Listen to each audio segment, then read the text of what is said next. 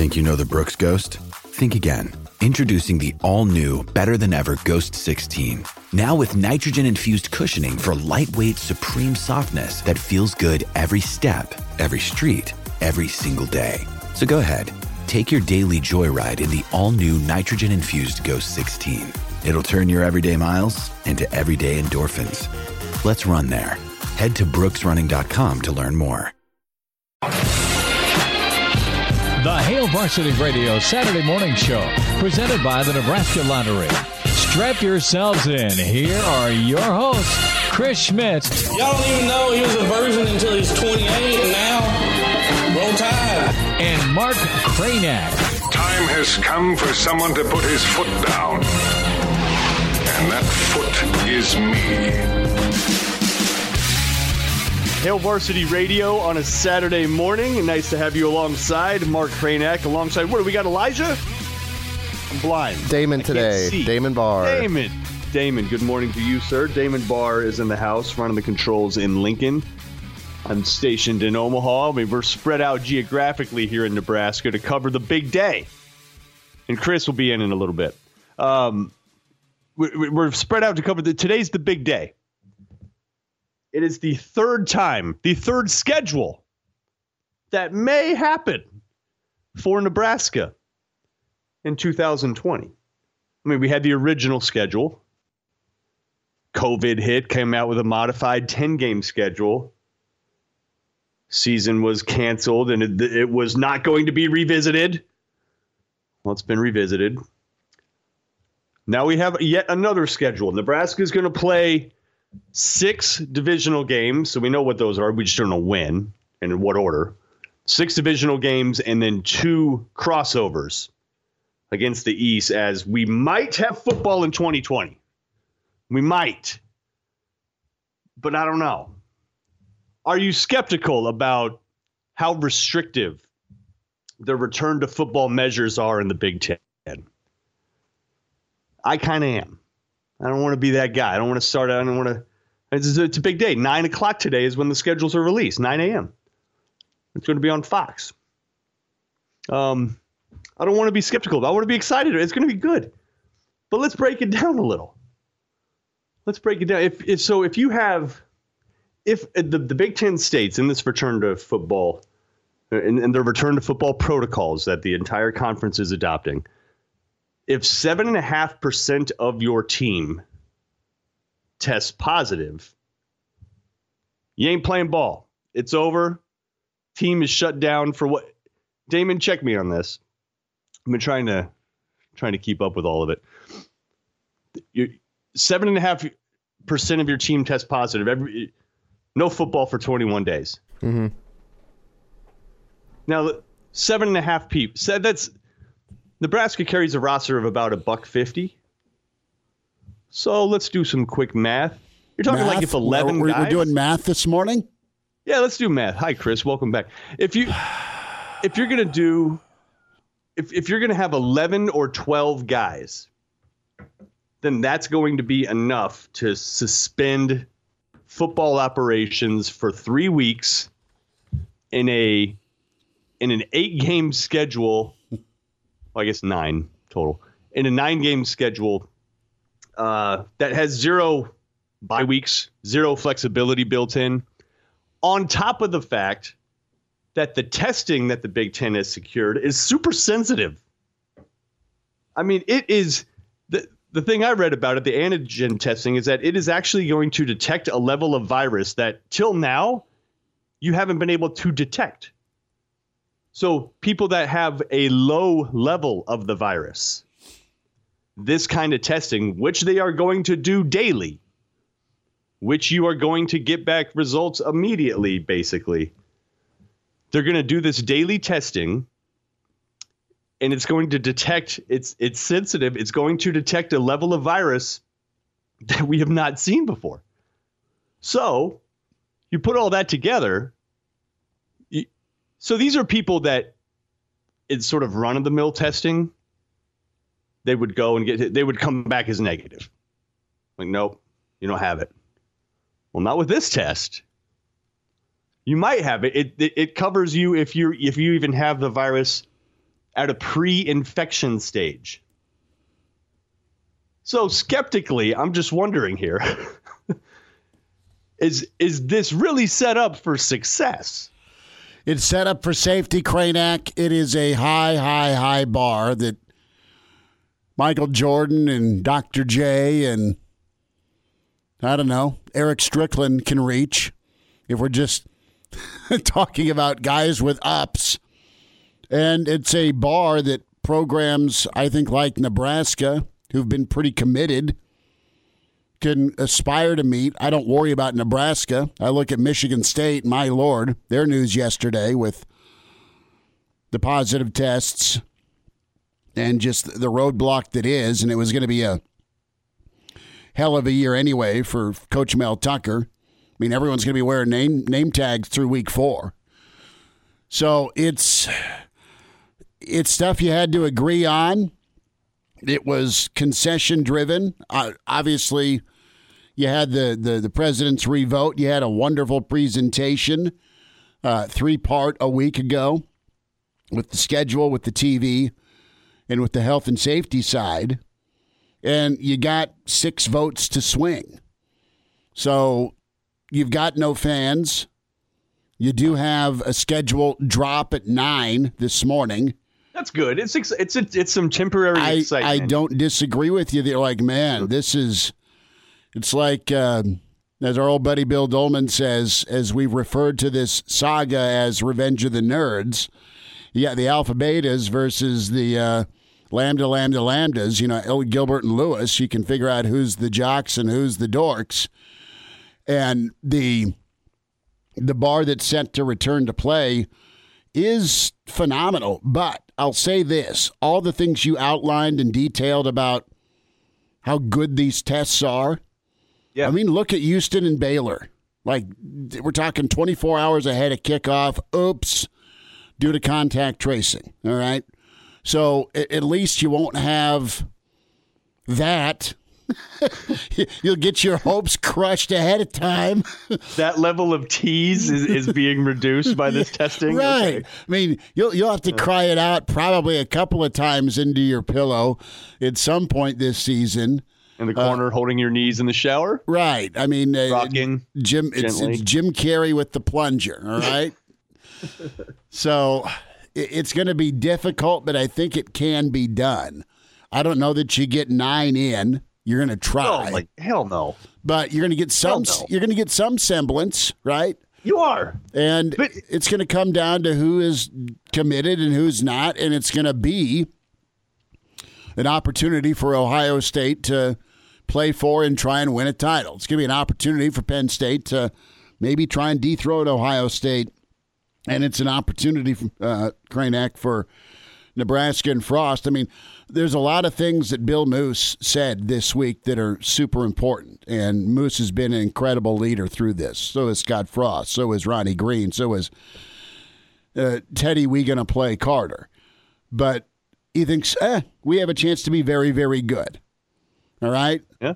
And Bill Moose has prognosticated pretty accurately his time here.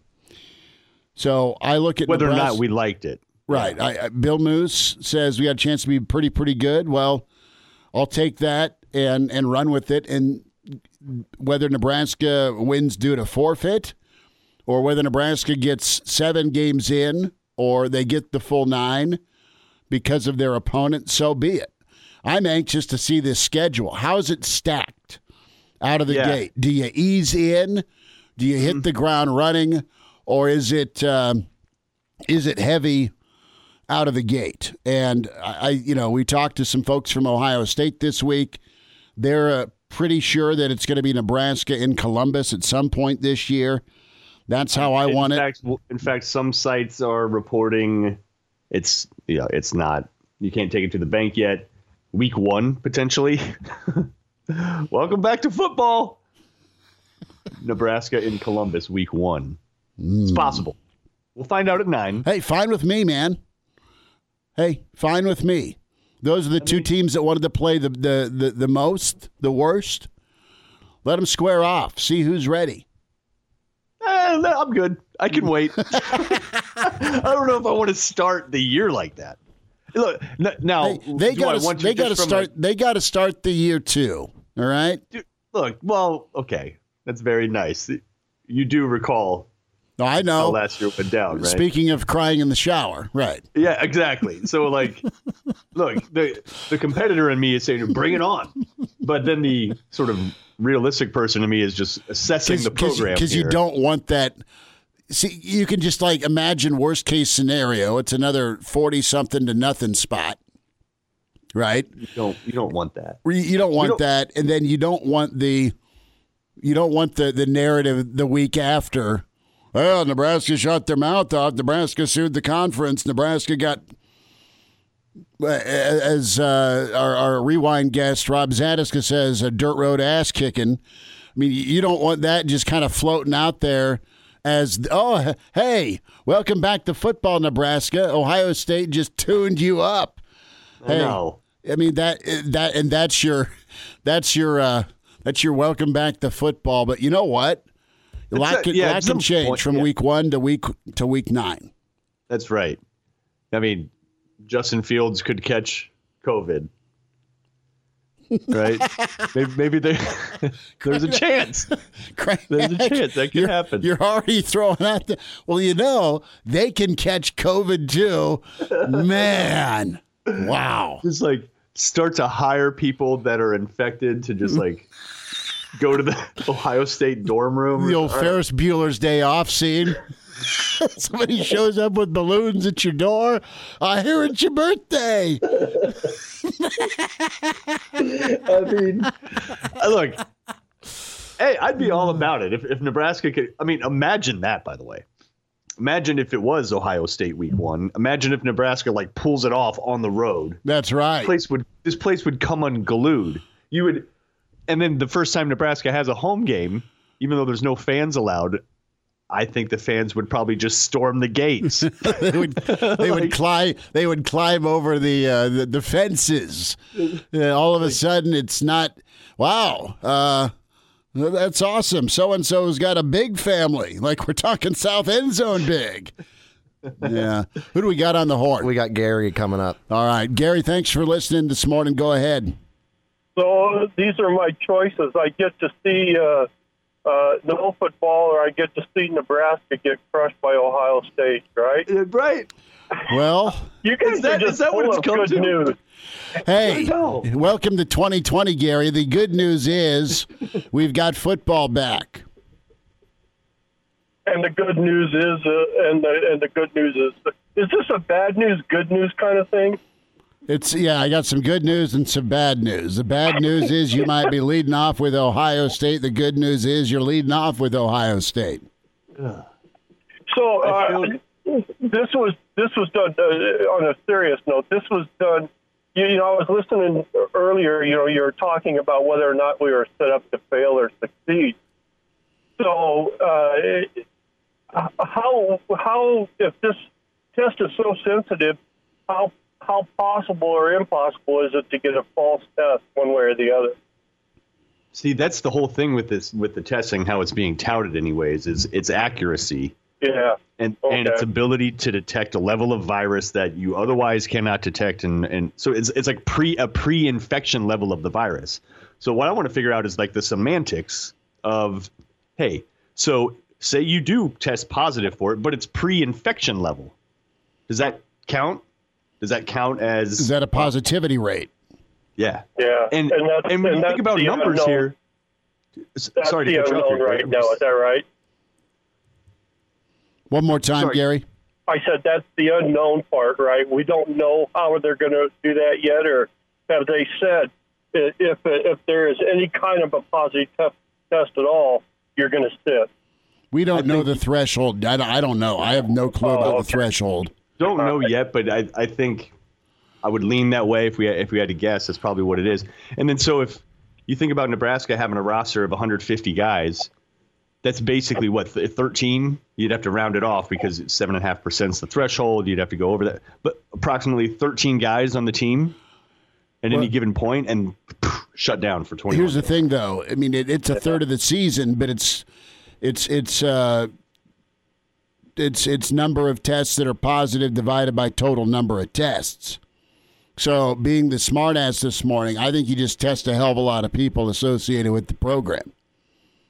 Yeah. Yeah. Okay. I mean, Okay. just give me more answers on the test. All right. So, like, if Coach you guys Frost have a definitely great does day. not See you, have Gary. tested- Thanks for listening. Yeah. Go ahead, Thanks, Mark. Gary. So if you're Nebraska then, and you know Scott Frost doesn't have it, you just test him 48 times Could. to skew the numbers a little bit. That You're is like, I don't know about- absolutely wrong, I don't and we are not saying that is even remotely being considered. We are just joking. Of course not. Yeah, and that outside linebacker over there, I don't know. I think he's got it. Test him once. You know, it's one time sort of skewing the number. I don't know, and it's gonna. You got to look into it more. I wouldn't say there's been a ton outside of the day of the release in the way of details that's been put out prominently, anyways. But worth looking at because that's what you're talking about. You have this sensitive testing protocol. You have a roster of 150 guys. You're basically saying if 13 of them have it, you're out. And there's no wiggle room. The thing that's good about this COVID test that's rapid, that is got a level here of, what's your positivity rate, what's your pre-infection rate. Okay, it's a great test. It's an amazing test, but I think in terms of viral management and all that virus management, fantastic. I wish this thing was spread all over the country, but sorry. I'll say this: this allows you to keep your room intact. Mm-hmm. So it's not a situation where if one quarterback is positive, everyone else is wiped off, and it's me or Damon or you starting at quarterback. All right. But we're gonna do a lot of handoff or a lot of wildcat. Yes, we are. We're gonna call the Terminator back. Like, Diedrich, you go in, wildcat. Just take the snap and stay the hell away from the quarterback room. I don't think it's gonna wipe out a room with this testing capability. It may take a player off the roster and goodbye a third of the year, but it doesn't mean that the rest of your room's knocked out, which is great. From a contact tracing standpoint.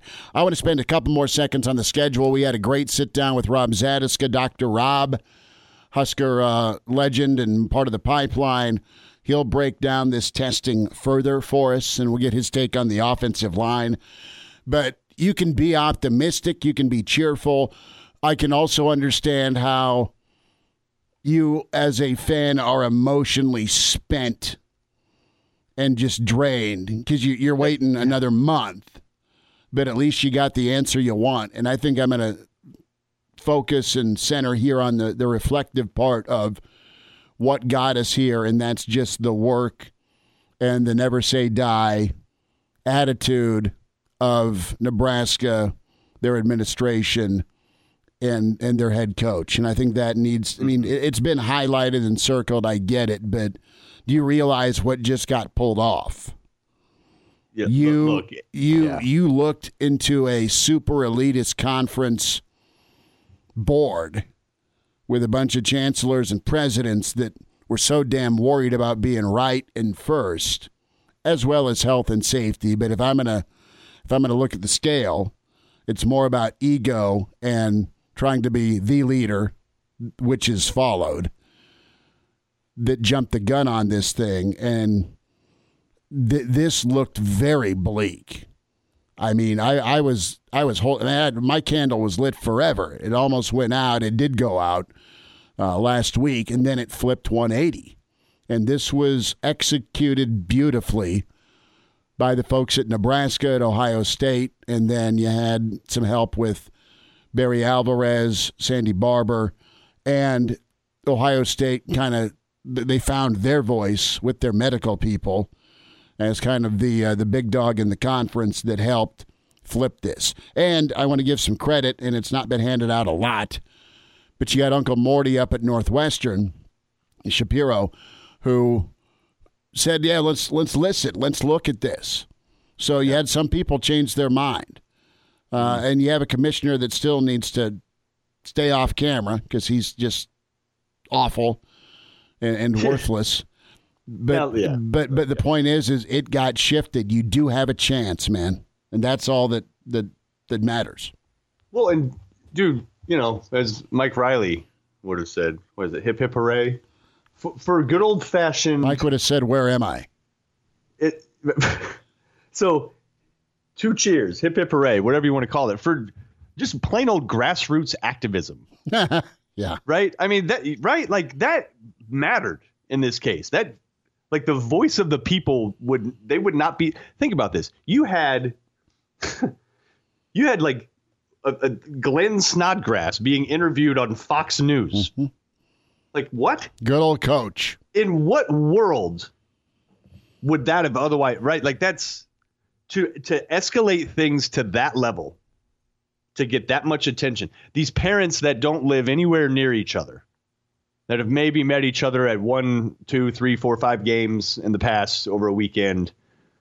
Parents living in Minnesota, some in Nebraska, some in Texas, a couple in New Jersey, parents in Florida. They rally together. They retain an attorney. The attorney's a good attorney, knows what he's doing.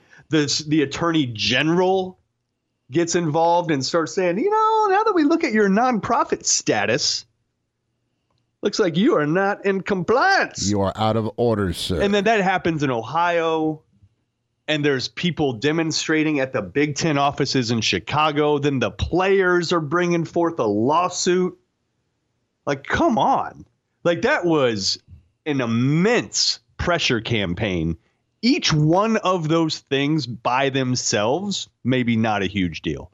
An eyebrow raiser, but there were a lot of them, right? I mean, parents united demanding certain things, attorneys general demanding things, player petitions from Ohio State, player lawsuits from Nebraska, high profile national interviews. I mean, an immense grassroots pressure campaign moved things. It changed stuff. That's amazing. That is an amazing situation just in the history of college athletics, period. I mean, what the hell did we just go through? Right? I mean, it has been absolutely incredible. It's boot camp. How the whole thing has unfolded since early August. You know what? And back to Ohio State, if and when Nebraska opens the year with them, brother, it's nothing to lose. You got house money. You got nothing to lose. You almost beat them once. They took it to you last year. They are loaded and hungry for a title run. It ain't going to be in your favor because they are the conference darling and hope. That's a big part of why you got back here from Ohio State's got a chance to go win a national championship. That argument didn't fall on deaf ears. So we'll see at 9 if it is Nebraska, Ohio State to kick things off. You can learn a lot from playing the best, and that's where you want to get back to being. So go at it. You want the program to be back to the point to where you don't bat an eye at that, right? We've sort of become conditioned over the last 10 years or so to be like, oh, God, look at that schedule. Mm-hmm. As opposed to looking at it as cool. Let's go. Right? Just because, I don't know, fear of the past, fear of experience in the past. You hope they get to that point where they can roll up to Columbus, be competitive if nothing else. Yeah, just be respectful. Yeah. And I know the effort will be there. We'll step away and get caught up with Dr. Rob. Our chat with Dr. Rob was Tuesday of this week when momentum was all sorts in the right direction. All we were awaiting was the announcement officially, but we felt really good that it was going to happen. So Dr. Rob will take us through this testing, and we'll get some offensive line synopsis from him. Weekend edition of Hail Varsity, the big reveal coming up here at 9, and we're presented by the Nebraska Lottery. Now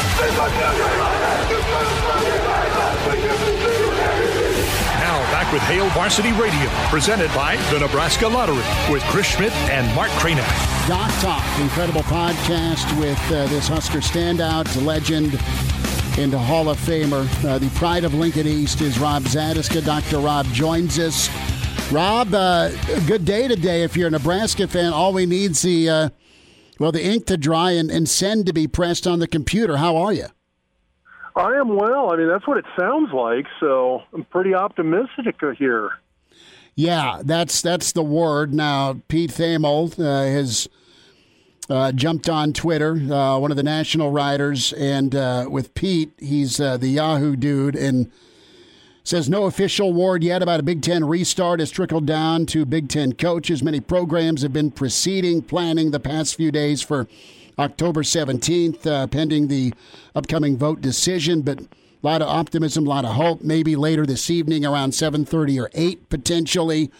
That's where we can shoot for. And the old hot mic, only in Nebraska, Rob. Well, and I mean, it's you know what? In this day and age, it's one of those things where, one, if I'm in the media, I'm never turning the microphone off to begin with. Mm-hmm. Number two, if you're behind a microphone, man, you better assume that puppy's on and it's recording. So that's just kind of the. Now, I don't say that as a criticism of President Carter, but it's just it is what it is, and kind of that news slipped out, and I think he was just kind of making small talk conversation. But I was going to say, I mean, it kind of jumped out there pretty quick, and sounds like it's the real deal. It does, and I want to kind of get your thoughts on a lot of things, but I'd love your take on put your medical scrubs back on if you're not out of them yet, Dr. Rob, and give me a thought here. Just lay out in Schmidt barely past fourth grade terms just this rapid testing. I know the price point's money, and I know the testing has been fairly accurate, but just from your medical background, how it kind of came to be. I know Illinois had it for the students. It's been about a month. And just how this process works medically for it to emerge, because this has kind of been the hammer that helped the Big Ten at least get to this point for hopefully restarting.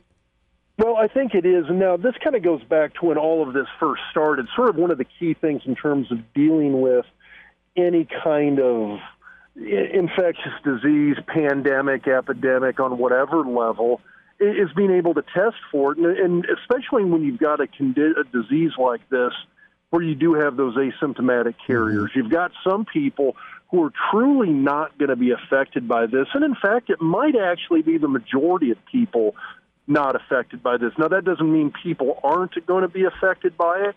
And when you get down to kind of looking at some of these issues, we've talked about the myocarditis, whether that truly is or isn't going to have an impact on this is going to be hard to tell. But the main thing is that if you've got kind of this point of care testing, and what I mean by that is literally take a test, you've got results in an incredibly timely fashion that you can take a test, know those results within a matter of minutes. And I'm hearing anywhere from 5 to 15 minutes with these rapid testings that they have. The nice thing about it is that you can turn around and test a huge number of people in a very short amount of time and make a decision in terms of playing a football game, being able to take these guys and say, hey, okay, these 3 guys tested positive, the other 80 guys didn't. We're going to go ahead and play the football game.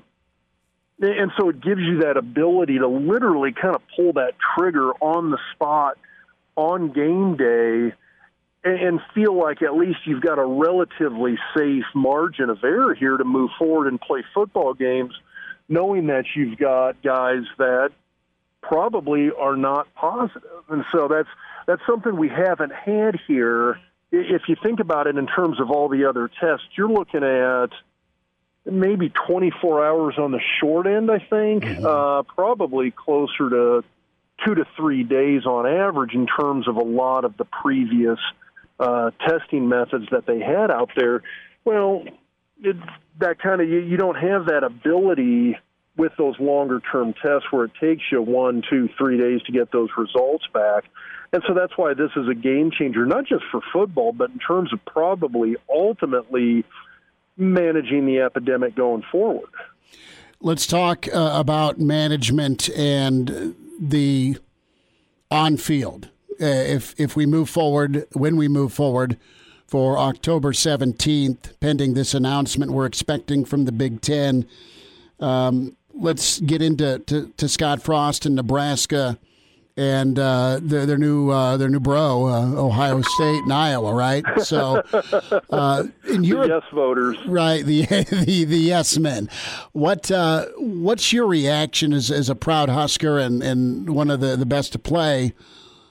What's your take on how Nebraska kind of pushed this thing forward? It's fourth and goal, right? I'm happy that somebody was willing to stand up and basically say, hey, we think a wrong decision was made here. Now, Nebraska had to kind of crawl out on a little bit of a limb here, because when you look at the other two schools, when you look at Iowa, you look at Ohio State, okay, you know what? They got some ground to stand on. They got a leg to stand on here in terms of directing some criticism back at the conference, just by virtue of the fact of the on-field success that they've had. That gives you a little bit of sway. That gives you a little bit of pull and power in terms of being able to do that. Nebraska, one, they're kind of the new kid on the block. I know they've been in the conference for 10 years, but still like moving to a small town in Nebraska 20 years later, you're still the new kid. Mm-hmm. But Nebraska's still kind of the new kid, and they haven't had that on-field success, at least not in football,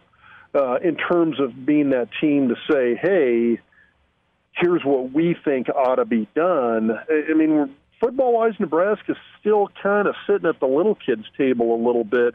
And so it was a bit of a ballsy move to be able to stand up and make that noise and kind of start pushing the buttons that got the ball rolling here. Absolutely agree with you on that. And then once Nebraska kind of got through the door or played fullback for everybody, you could follow your fullback and your offensive line into the end zone. I mean, without Nebraska piping up, this doesn't move forward.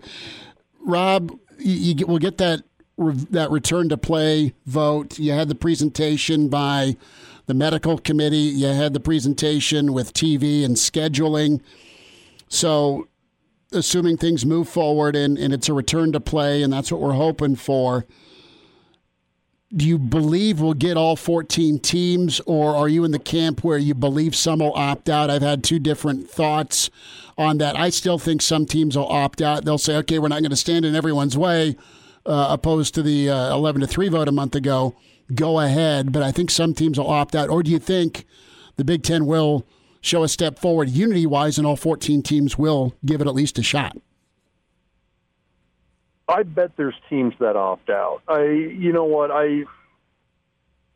When you look across the country, maybe not necessarily as much at Division I, but you look at there's a number of other conferences, and I think a lot of it had to do with resources.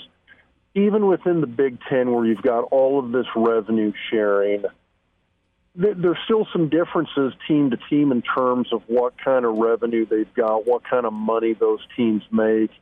There's a big difference in terms of those resources between a Nebraska and Ohio State or Rutgers. I think political differences play in here as well, too. I think when you look at some of the university leaders and how those university leaders interact, the connections and relationships they have with the individual politicians, government within their individual states, again, there's a huge difference between a Nebraska and a Maryland and Iowa and a Rutgers in terms of how that university brass thinks from a political standpoint. And I think those factors are going to end up playing in here. And you're going to see some teams that opt out for, like I said, there's probably 2 or 3 big reasons that are all going to play into that. What about revenue sharing here? Do you pay them? Do you short them? That's a bigger question, assuming we get a full season in. But put your commissioner hat on, take your scrubs off, and how would you handle that, those that opt out? Boy, that's a tough one to deal with. And I think a lot of it maybe comes down to, I think, the reasons that are going to get put forth by an individual school for opting out. I think if most of the schools that opt out because they say, hey, we don't have the resources to handle the testing, the medical care, the follow-up, things of that nature. If that's the issue, then I think you're going to see they're going to go ahead and do revenue sharing with everybody. I think if the main reasons teams opt out, it's one of these, hey, just from a political standpoint, from a decision-making, even if it's just a medical decision-making standpoint, we don't think it's the right thing to do, then I think you don't do revenue sharing. Now, again, this is kind of my opinion in terms of how to deal with this, but I'm almost one of those, if it's a case where a school feels like, hey, this just doesn't jive with our cultural or political mindset, well, then I don't think you get paid if you're not playing. Rob now, Zandes. I don't know how many people from a television revenue standpoint are turning in to watch Rutgers and Maryland play anyway. So how big a deal is that? People are going to watch Nebraska. People are going to watch Iowa. People are going to watch Wisconsin, Ohio State, Michigan, et cetera. I don't know how many people really care about watching the Northwestern. I mean, what's the television share for a Northwestern Rutgers game? It's not very much. And so in terms of what those teams bring from a TV revenue value standpoint in the first place, I don't know if it matters all that much, in which case you could probably say, fine, go ahead, opt out. It wouldn't make much of a difference than if you did play from an overall revenue generation standpoint. Rob, I need 5 more minutes. Can I keep you 5 minutes? Got to take a quick break. Is that good with you? Absolutely. All right. Dr. Rob Zatechka, Husker Hall of Famer, part of that pipeline. And we are talking Nebraska return to play as we await official word from the Big Ten. And Rob Zatechka, Dr. Rob, back with us on the other side. It's Hail Varsity as we move forward. Teddy, we gonna play Carter, the hot mic that kicked off a joyous day, we hope. And now, back to Hail Varsity Radio. Extended sit down with Husker Hall of Famer and All-American started on those championship teams with Nebraska. So many Big 8 titles and national title in '94. Rob Zatechka, Dr. Rob Zatechka with us. And check his podcast out at Doc Talk. Rob does a great job with Travis Justice.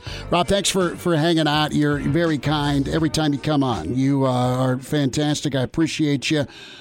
Couple of last thoughts. One, do you expect any Big Ten revenge on Nebraska by the league at some point, either scheduling, or is that just because of maybe some Big 12 memories we may have? I don't think so. I mean, even when Nebraska left the Big 12, I didn't think the schedule was all that bad. I thought the on-field, I swear to God, on-field officiating took a turn for the worse. A&M, brother. A&M. Yeah, that last season, the on-field officiating, maybe it was just because the Big 12 officiating just took a nosedive. But, I really don't think so, because I think it'd be too obvious. Now, at the same time, too, I don't think anybody's – I know Nebraska was the first one that kind of – I'm not sure raising the red flag's the right way to put it, but even though Nebraska was kind of the first university that stood up and basically said, hey, this isn't right. Let's kind of revisit this. We think we can play, and we think we can do it safely, and we think there's a way to do this. Let's keep talking about it. Let's keep pushing. Keep in mind, because you had parent groups from Iowa and Wisconsin and Ohio State that made a heck of a lot of noise here. You had players, you had coaches from other schools that made a heck of a lot of noise. Now, I know Ohio State and Ryan Day swing a pretty big stick in the conference. Mm-hmm. But, man, that was a little bit of a verbal bomb that Ryan Day dropped this past week. And so it's not like Nebraska's this lone ranger here that was the lone voice in all of this. Now, I still have a little bit of alumni pride in the fact that Nebraska was kind of one of the first schools that really made the news and bore a lot of the national media criticism for the things that they said. But I mean, we're by far and away not the only one. I know the lawsuits kind of primarily came out of Nebraska. But again, I think in most people's common sense mind, I don't think those lawsuits had a whole lot of intent, purpose, or effect other than to force a spotlight to stay on this issue, to keep the media paying attention, to not let the conference on the whole relax. I think that was the ultimate purpose of these lawsuits, was to get to where we're at right now. It wasn't one of these, hey, we really seriously think the Big Ten Conference violated some number of their own bylaws and Freedom of Information Acts, et cetera. The whole intent was to get to this point where we're going to have an actual decision made and hopefully a little bit of transparency behind that decision, as opposed to, hey, we decided there's no football and there really wasn't a vote and we're not going to tell you anything other than that. Rob Zatechka with us, Husker Standout, part of the Pipeline, his podcast, Doc Talk. Last thought, Dr. Rob, Nebraska, their offensive line. I remember talking to you when spring ball started. We were feeling all right about the potential with Greg Austin's guys in a 3-week ramp-up and a crazy 2020. Do you give Nebraska an advantage, at least on the offensive line, moving forward for what could be, we hope, a full 8 or 9 game schedule? Where does Nebraska kind of fit in based on what you think of the line? I don't know. That's a great question, and I hate giving you a vague answer like that. But there were so many unanswered questions due to not having that spring football. And I know they've been doing some types of walkthroughs and practice down in Lincoln. I don't know how much, and I don't know how much they've been able to actually try out that whole idea of moving Farniok to guard, having Ben Hart at tackle, kind of figuring out who that other guard spot's going to be. Is it going to be Hickson? Is it going to be Bo Wilson? Is it going to be one of the young guys like Ethan Piper? We were left with so many unanswered questions on that offensive line because of the loss of spring practice. It's going to be hard to say what they do. Now, my gut instinct, and a little of this goes back to what Greg Austin said, in that they've got all 5 returning starters coming back, essentially. You can just move forward with those 5 guys. And you've got a little bit of a comfort level there. Those guys were playing what I would say would be an okay level of football at the end of last season. I'm not going to call it great, but it was okay. I think with some different lineups, it could be better. Maybe they'll go ahead and just say, you know what, screw it. We're going to go with that revamped lineup going into the season, and we're just going to roll with it and see what happens. But I don't know. Until that first game rolls around, it's going to be hard. You're not going to know exactly what we're going to see. Well, that's absolutely fair. You feel all right based on the starts for most of the guys. At least they've been in the action, so to speak, and you got a little bit of time for Ben Hart, although very limited last year. But time will tell. Let's just get to that first game. Dr. Rob Zatechka with us, Hail Varsity, and his podcast, Doc Talk. And, Rob, appreciate your time, man, and we'll do this again, and thanks for jumping on today. Absolutely. Hey, you guys have a great rest of the evening. You too. The Hail Varsity Radio Saturday Morning Show, presented by the Nebraska Lottery. Strap yourselves in. Here are your hosts, Chris Schmidt. Y'all don't even know he was a virgin until he's 28, and now, roll tide. And Mark Cranack. Time has come for someone to put his foot down. And that foot is me. Welcome to it, weekend edition into Hour 2. It's Hail Varsity Radio, presented by the Nebraska Lottery. Chris Schmidt, Mark Cranack. Damon Barr is with us. You can find us all on Twitter at Schmidt_radio. At Mark Skurs for Mark Cranack, and 2 R's at Damon Barr. is where you find Damon. We say hi to managing editor from HailVarsity.com and magazine and author with John Cook, Dream Like a Champion, Brandon Vogel with us.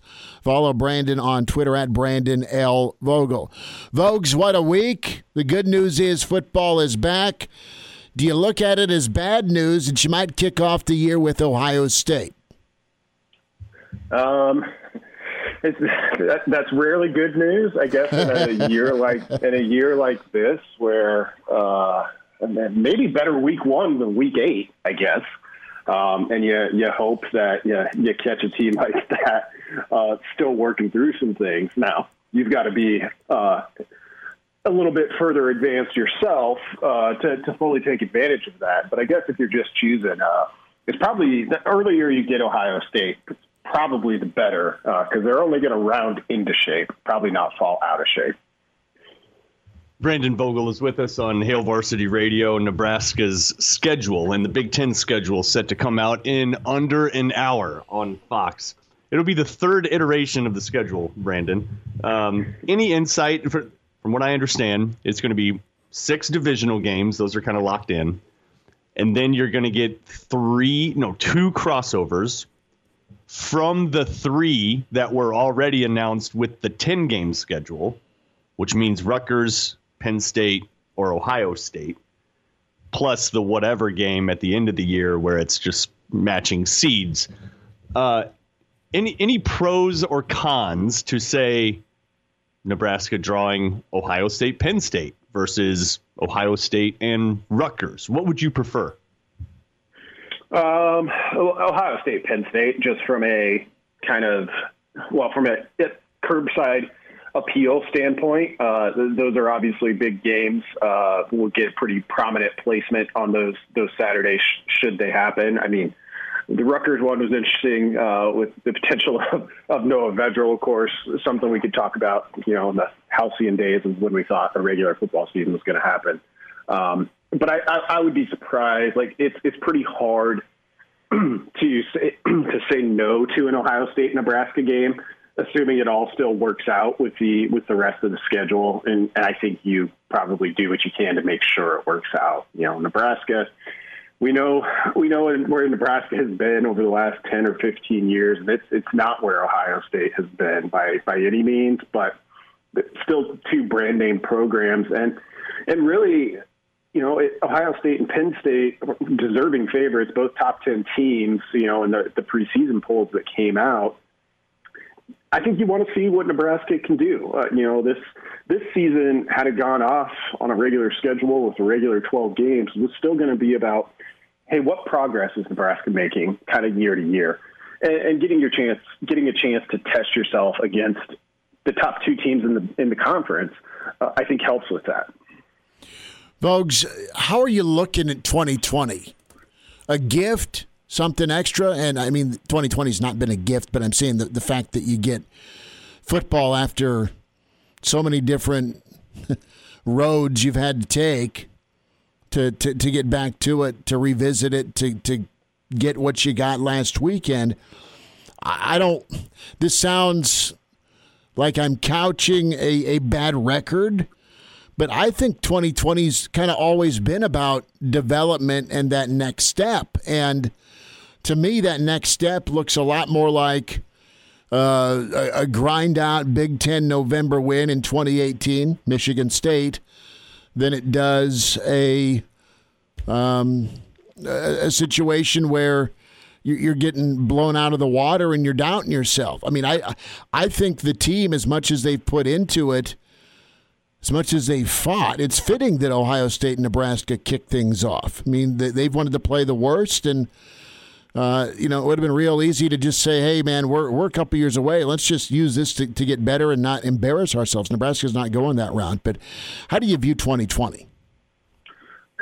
I don't know if I know yet. I kind of want to see some of those Big Ten games, and that's not a cop-out answer. I mean, when I think about it, big picture, I think you're going to have to get pretty detailed, because no matter if it's Nebraska or some other team, like I don't think this is remotely close to happening, but say, we talked all in the lead up to this, like, well, the Big Ten has to come back by this date because they got to give Ohio State a shot at the playoff. Like, what if through a bizarre, once in a lifetime type of off season, it's more than just a bump in the road for Ohio State, or they get unlucky with injuries or anything, and they go say 5-3, something like that. It's just because it has already been and will continue to be so outside the norm that, depending on your point of view, I think it's kind of easy to explain or explain away, depending on what you want to do, this season as a whole. So if Nebraska has a rough one, it's like, well, if everything had been normal, probably would have seen the progress. So for that reason, I kind of approach this thinking you're going to have to look pretty detailed. Like, is Nebraska's run game improved from where it was a year ago? That's really kind of one of the undercurrents, the constant keys for me in determining where this program's at in trying to get back to where it wants to go. You could look at things like penalties. Are those things down? When you really have if penalties as a whole were up across college football, I don't think that would surprise anybody given what everybody's dealing with. So if you do something like that, maybe that's a little bit more telling. And I almost think those things for me, by the time we get to the end of the year, will carry a little more weight than whatever the records may be. Hey, Brandon, are you going to apply to be the chief infection officer at Nebraska? He's the chief barbecue officer. Dude, that's literally, though, a title that each team is going to have to appoint, is a chief infection officer. It's like the worst title. Could you picture a worse title on a resume? I'm just like, it's a bad name tag. It's not good. Just want to go into this testing a little bit. Because there's a couple things that work. So from a team perspective, this is how it works. If you have greater than 5% positivity as a team, positive test divided by total number of tests administered, more than 5% there. And then if your population positivity rate, meaning how many people are in the program and divided by number of individuals that are positive, if you kind of meet that threshold, which is 7.5%, the other threshold, which is 5%, the team suspends activities for 7 days. The individual who tests positive is out for 21 days. All that said, I'm curious, Brandon, if you've seen this testing, the antigen testing that's in place, super sensitive, right? It detects a level of virus that is pre-infection that maybe other testing methods would not pick up. So presumably it's just more sensitive like that, and presumably you'd pick up more positives.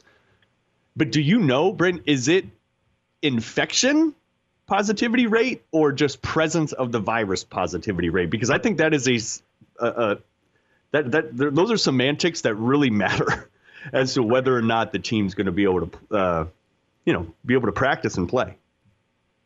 Yeah, and there's a couple of those in this for me, and I don't know the answers yet. So I think when I read through the medical documents from the conference, so if you test positive for the presence of the virus with this antigen testing, then you go to the old style test and get tested there. And if that's a positive, then you're basically out for 21 days, right? The individual player, I mean, and this is all based on 7-day rolling averages. So it's never like, well, we had 15% today. So, I mean, it may stop practice that day for sure. But, there's still some chance to make up the ground. The other thing I'm really interested in is this specifically outlined? So for that team percentage, does the Big Ten have a standard there of, okay, everyone, so for that population, the team population is players, coaches, graduate assistants, trainers. I mean, is it everybody at practice? Because then you're getting up to 215, 220 people probably at a place like Nebraska. Maybe not quite that high, but you're certainly approaching 200.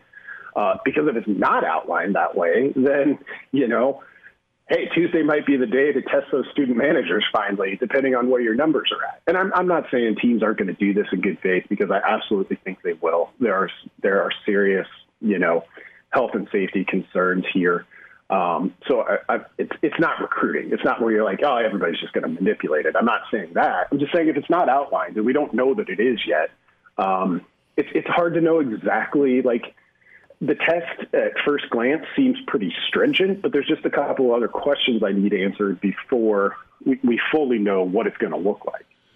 You know, you hear stories back in the day when it came to steroid testing around the world of college football. You had a couple of guys that could take the P test for you. Let's just fast forward this thing to a 2.0 version where you got your COVID testers, right, Brandon? Need a couple of clean bodies who get the nicest dorm rooms on campus, whatever they need. Don't go anywhere. You can only talk to them, no eye contact, and it's FaceTime only. Right? I mean, they're just in their bubble. What's your thoughts on the opt-in and waiver situation? Listen, I'm all for Ohio State's two studs coming back. I'd like to see Bateman with Minnesota. If James Franklin can re-recruit Micah Parsons, more power to him. And then I would love to see Rondale versus Wandale. I think that'd be really cool. How do you think that proceeds? Do you think the NCAA can move quickly and get something turned around so these kids who had no hope of playing their final year of college ball can at least come back and be with their teammates? I would think so. It would be a really tough look to, tell Micah Parsons, be like, hey, sorry, we thought you thought your season was done and you weren't going to get one more year, but that was a choice you made. You can't come back. I'm assuming all of these will go through. And yeah, when we talked, I think on Thursday, talking about Rashad Bateman and what a huge loss that was for Minnesota. Well, now it looks like, pending that waiver, he'll be back. And that's good. It isn't all about, you want to see the college football that we thought we were going to see, or at least as close to it as we can get. And the more good players that are able to opt back in, the closer we come with that. So I hope all those guys, and I think they will, if they want to play, they'll be given the opportunity to play. And that's the right thing to do. Brandon, is there a silver lining here, do you think, with sort of like, yes, you missed out on a lot of spring practice, but you're getting kind of this extended fall camp. Yes, there's been interruptions, but it just in terms of like volume of reps, volume of practices dating back to early August. Is there a silver lining here that could help a team like Nebraska who's trying to break in players like Omar Manning, Xavier Betts, the inexperienced receiver position? Do you think it's going to sort of like shorten their acclimation period because they're getting so many reps?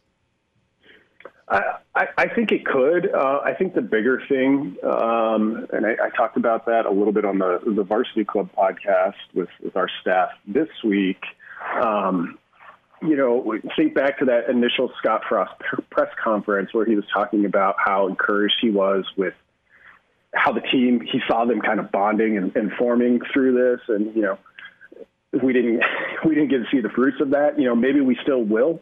If that shows up on the field, I think that's a very good development. But in addition to kind of this weird kind of practice schedule where we know Nebraska had a bunch of guys stay in Lincoln, even through the spring, when there was kind of every chance and reason to go home, they had a good portion stick around. I think this has the opportunity to be kind of a touch point or a coming together for this group that hasn't totally shown up on the field through those first 2 years. Everyone was optimistic in 2018, but cautiously so. And you come in and you go 4-8 again. So, I mean, we all remember there were some encouraging things in that season. It wasn't like they didn't make progress. I'm not saying that. It's just the proof was hard. And then last year, things were really optimistic, and you won one more game.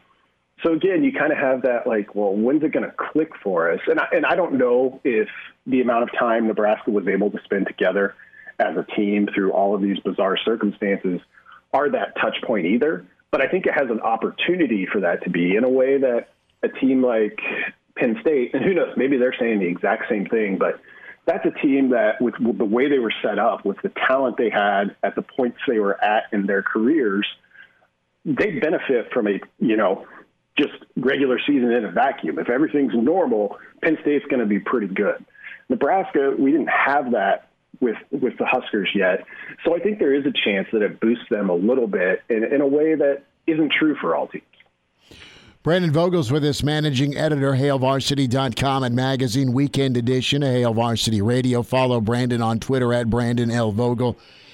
From a mindset standpoint, what's the rallying cry for this Nebraska team? Is it our voice helped get football back? Is it let's help get Coach Frost into year 3 after a really tough beginning to this football year with the postponement? And then, of course, from a personal side, the loss of his father. Let's go help take care of Frost. Or do you look at it as, and I saw this with Colin Miller's Twitter, where the old us against the world kind of veered its head up just because of all the arrows Nebraska's taken nationally. And that's something that I don't know if players care about at this point, but just the national narrative, right? I mean, if you get Ohio State and Nebraska to kick things off, if it doesn't go well, I mean, it's going to be, let's get in line and pile on Nebraska. About you could revisit just how vocal and renegade Nebraska was in some national circles. How do you think the team will rally? Or is it just as simple as, hey, we fought to get football back, we're getting a chance, and they're going to play free because of that? Yeah, I think Nebraska can kind of go into this year with some sort of feeling of, hey, we're already 1-0. In terms of just their willingness to fight and the role that they played in getting a football season at all. I mean, I kind of look at that decision as, if you don't have the public pressure, but you have the rapid testing, it doesn't happen. I don't know if the Big Ten willingly on its own goes back and says, hey, there's been some developments here, and we're going to look at this again. If you have the public pressure but don't have the rapid testing, I don't know if it happens either. So it was those two things, but Nebraska was certainly one of the most vocal and out front, and they can I think they can use that as a little bit of a boost right from the start of saying, hey, we were out there. Our coach was out there fighting for us. Now we've got to kind of make good on this. And I think you use the right word. It allows you to play a little bit free. Now it's like, okay, now we can just focus on the football. Should also offer some incentive to be pretty vigilant in terms of all of the things they're being asked to do with the safety protocols. I mean, could you imagine if Nebraska, God forbid, ends up as one of these teams that can't play a game? Based on what we saw from, not just the national media, but just outside fan bases. It's one of those kind of made for college football Twitter things if that should happen. So there's ample motivation here for Nebraska, I think, on multiple fronts. All right, Brandon, you're the chief sellout officer. Not sell out as though like, hey, man, you sold out. Sell out as in like selling out a stadium. How do you handle this year officially as you tout the consecutive sellouts? I think you basically just put it on pause. Or you do the one golden ticket and you sell one ticket, official attendance 1. And if you want to boost the numbers, you could go that route. No, I think we've seen this question a couple of times in the mailbag as it looked like a completely full stadium, and if you don't have any tickets to sell, really, and it sounds like based on what the Big Ten has released thus far, parents will be allowed in. I guess technically you have to put those up for sale, but I think you just put pause on the streak. Everyone understands why it's unique circumstances, and everyone can probably assume that had there not been restrictions in place, Nebraska's streak probably would have continued. So I say let's just pick it back up in 2021. Do you think, by the way, that Nebraska will do something akin to, what the Dodgers and several major league teams have been doing, where you have like the cardboard cutouts of the fake fans? Do you expect Nebraska to do something to include fans that's maybe outside the norm? Yeah, Bill Moose referenced trying to do something, but didn't get specific. I'd be surprised with the cardboard cutouts, but maybe. I mean, the timeline is just so short to actually getting back on the field that I'm guessing it'll be, it'll be tough to do that, particularly with reduced staffing at the moment, which hopefully will start being alleviated soon. But short staffing in the athletics department, we know that they do a great job, are more than capable of being creative here, like we saw with the virtual spring game. So I'm sure there'll be some things to try and get some people involved in a way that gives you something. You can't be in the stadium, but here's something. Cardboard cutouts. I mean, we haven't seen it a ton in college football yet, so I'm guessing they'll probably forgo that. I've got to go here. Will we see a Joe Burrow cardboard cutout in the end zone against Nebraska in Columbus Week 1? That would be pretty good. Sorry. Yeah. I'm just,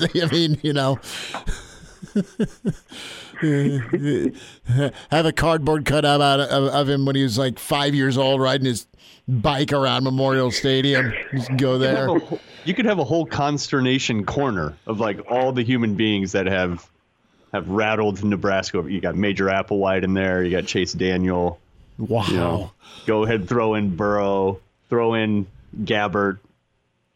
Well, Nebraska needs to bring their own cardboard cutout for the visiting section and have Stanley Baptiste and Levante David and Rex Burkhead, cutouts with them. Bring them with the last time they beat Ohio State. And then Ohio State will just counter with a big old giant replay on loop of the Lightborn kickoff. So, yeah, or the photo of Memorial Stadium in that was a 2017 game at halftime. Or just the look in the eyes coming out of the tunnel of 2017. Let's go back in the gate. Vogues, what are you working on this weekend, bud?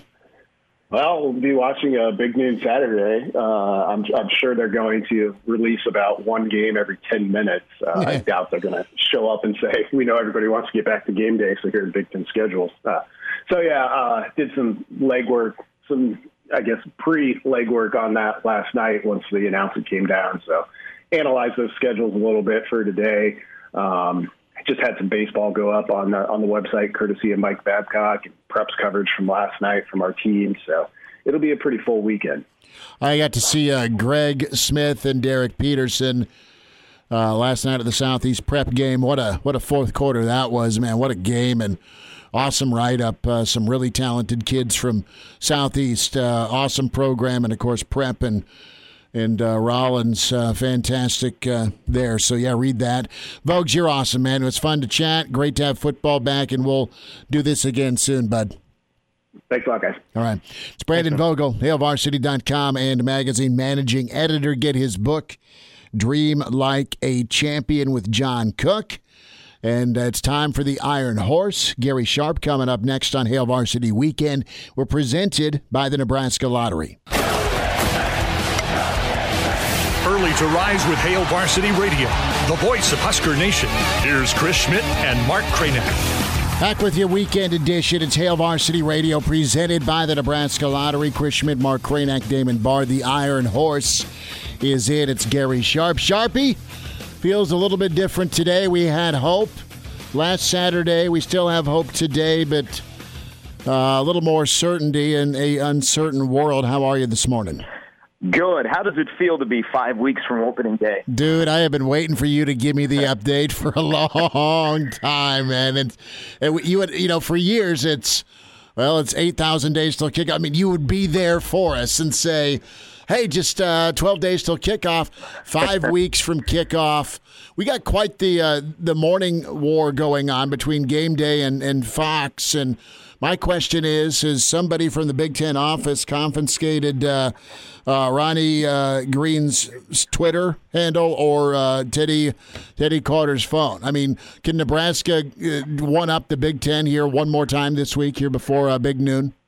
Well, that would be great, like in the next 10 minutes if Nebraska sends out their schedule. But let's don't even try and avoid it anymore.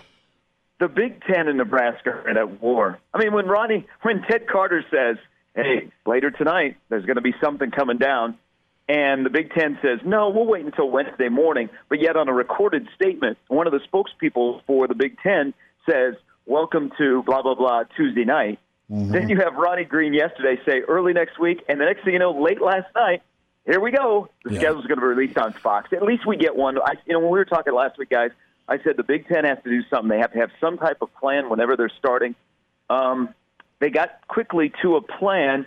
I'm encouraged. The messaging was so much better this time rolling out than, of course, back in August. If you want to go back, you can and break down what happened in those 5+ weeks. But now the conference has to move forward.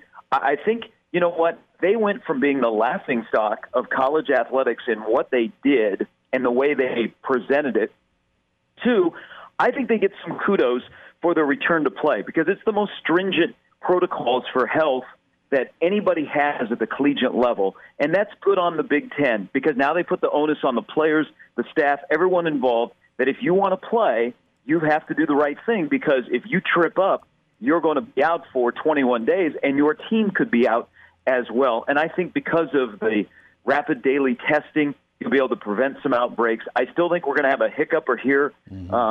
I don't know that everybody will get to play 9 games in 9 weeks, but it's game on. I mean, you have no let-up. When you get the schedule today, you're going to find out you have no buys. You go 8 weeks and 8 games, and you try and find a way of an opponent on that championship week. So I like the Big Ten a lot better this week. I still think they got some issues, but we got something. Gary Sharp is with us on Hail Varsity Radio. As you look at the testing protocols, you're right. One thing I'm trying to figure out, Gary, I don't know if you've figured it out yet. Brandon Vogel hadn't either. But because this testing is so much more, I guess, accurate, right? It detects a level of virus that other testing does not detect. It's like it detects pre-infection level of virus in your body.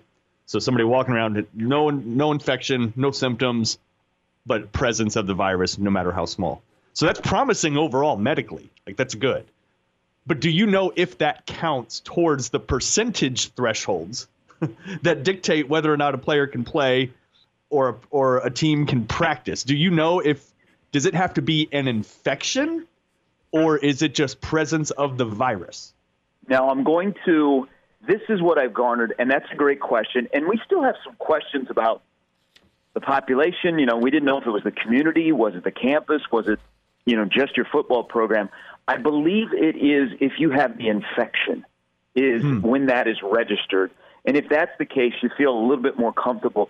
But you're absolutely right about the accuracy of the testing, which is big because look at what we've had in the last 24 hours.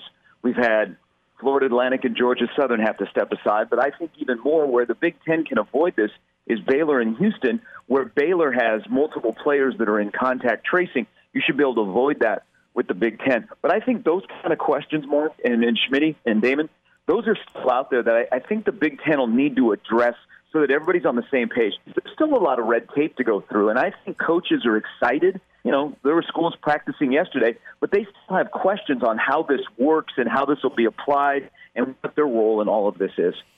Gary Sharp is with us, the Iron Horse, Hail Varsity Weekend.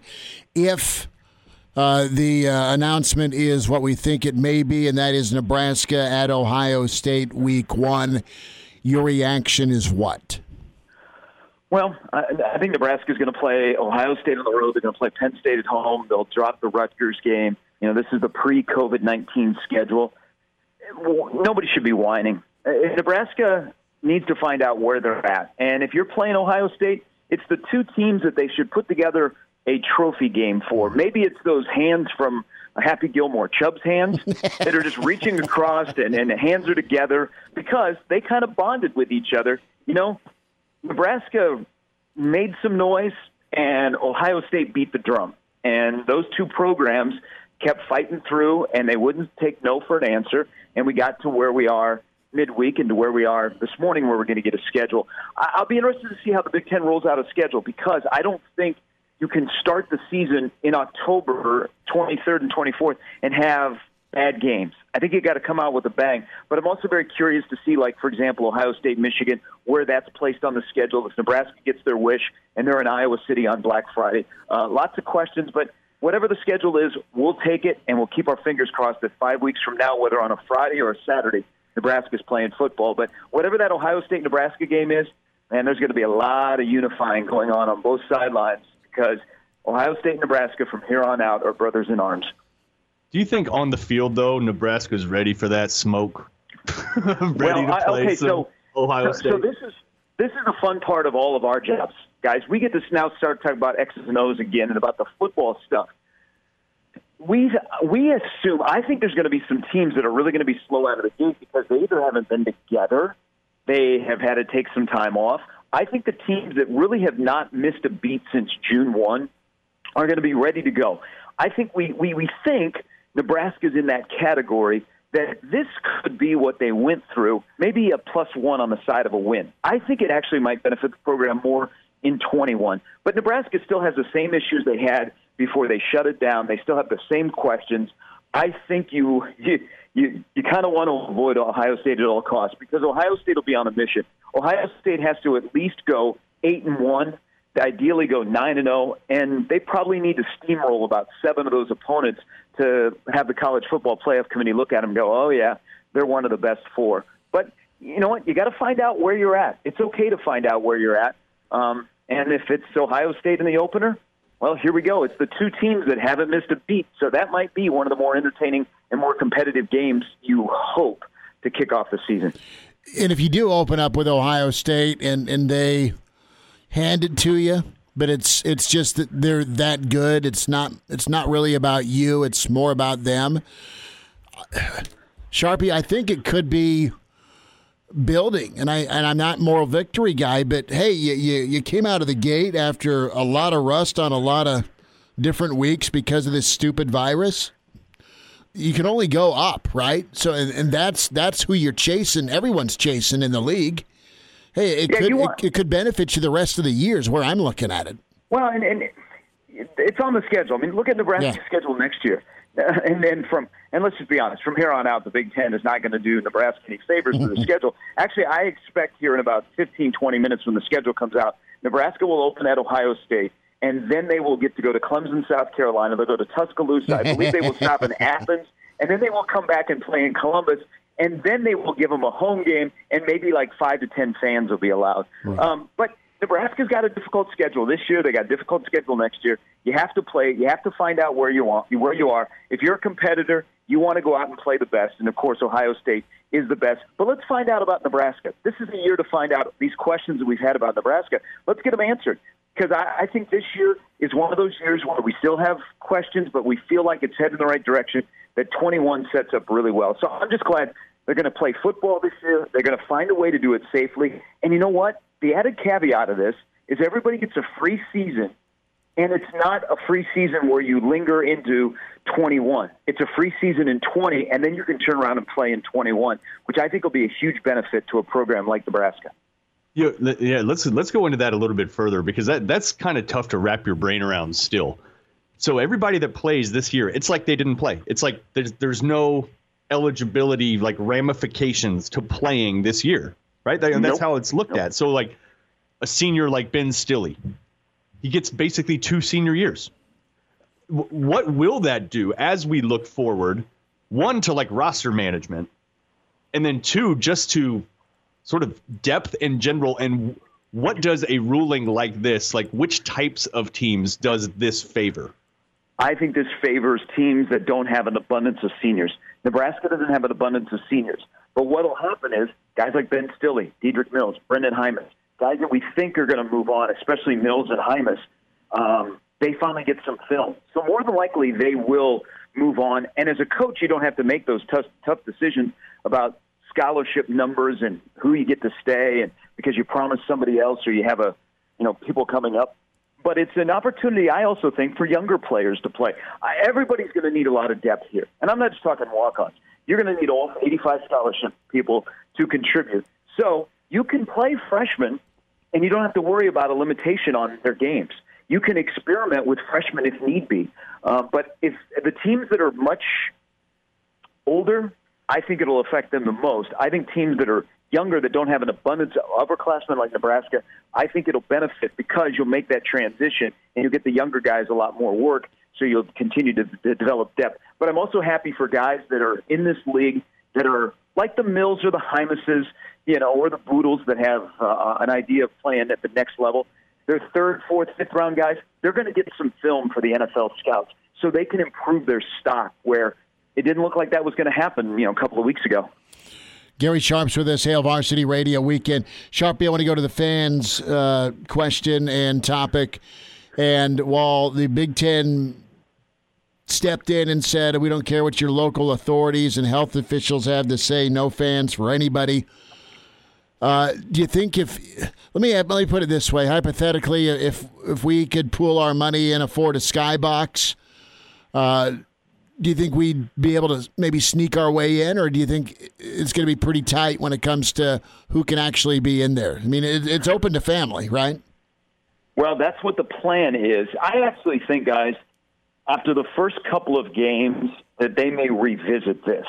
I think it's more than Nebraska that is asking about fans and selling single-game tickets, that we might get a couple of weeks in, and the Big Ten looks across the board and says, okay, if it's okay in your local community and you have a plan, we'll allow you to have fans. I think originally when they rolled this out, they didn't want to get into that debate. They wanted to be fair across the board. Either some will have fans or nobody will have fans or everybody will have fans. I actually think they'll be awful tight on this, that they will follow those protocols because everybody has to be buttoned up through this. It is not easy to navigate what the Big Ten has put in front of you. They have said, okay, you want to play football, you got to do this, this, and this. And schools are looking at it and they're going, all right, it's a business. We're spending a lot of money. Rapid daily testing, guys, is very expensive.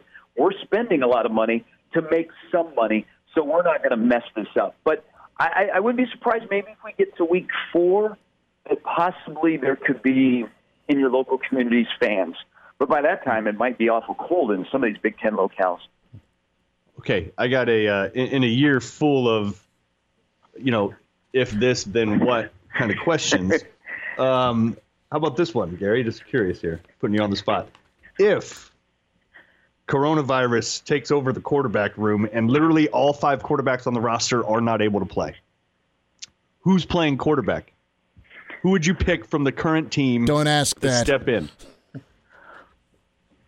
I would go Cam Taylor-Britt. Nice work. Okay. And elaborate. I know why, but for our listeners who may not. He played quarterback in high school in Alabama and was pretty good. But when Nebraska recruited him, they said, we see you more as a defensive back. And I think I've heard stories that he's kind of messed around, like during the spring at quarterback. He would be the guy that I would put in there. But you bring up an interesting point. I think we're going to see as we get closer to the return for the Big Ten, they're going to follow the lines of the Big 12 and the ACC and the SEC, that there is a minimum number of scholarship players that you have to have available. The SEC is going to vote this week on 53, which you have to have at least a minimum of 1 quarterback, I believe 7 offensive linemen, one of them has to be a center, and then 4 defensive linemen, so that you can play. I think you'll see that in the Big Ten. But it would not be a bad idea to take a guy like Logan Smothers and maybe have him hang out somewhere else.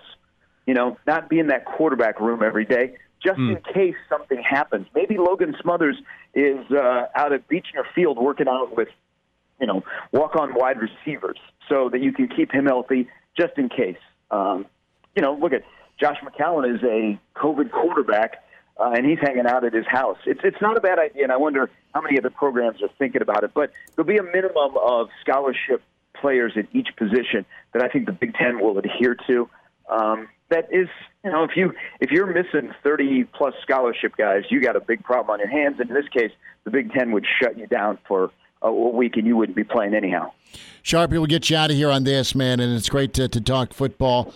Just a thought from you on Larry Frost. I know you've covered high school sports for a large part of your career, and just sad news this week for the Frost family, and condolences to Scott, his brother, and mother. But did you have much interaction with Larry in your career, or just a thought or two as we say goodbye?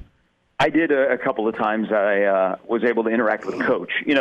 He was coach, and Scott and Steve's mom, Carol, was coach before we ever knew about Scott and Steve. very, very generous man, loved the game of football. He loved being a husband. He loved even more being a father to those two boys. I know there was great pride in seeing his sons become successful in the sport that he loved and was so successful at in his time at Nebraska, and then starting with Malcolm and then the time that he has spent. Loved young people, loved the energy of the game of football. He was just a very quiet man. When you'd hear him speak, and he was very generous with his time. And I think it shows, what a wild range of emotion, guys, for Scott Frost on Wednesday. And his father had been battling cancer for a while and had not been in the greatest of shape. So you're trying to get back to the field, and you have these players that are fighting to get back on the field, and you're supporting them, and you're trying to keep everybody together.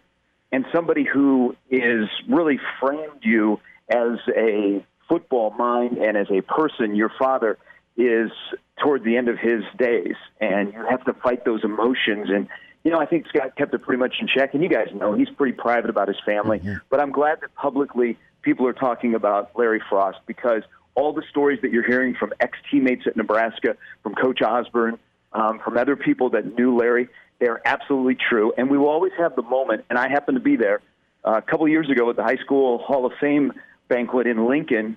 Scott and his father went in at the same time, and it was a pretty cool moment that we'll all cherish and remember, and I hope more people share stories about Larry Frost. Sharpie, thanks for the thought, man. We'll get back at it next week, and have a good week, buddy. Thanks for the time. Hey, thanks, guys, as always. Take care. That is the Iron Horse, Gary Sharp.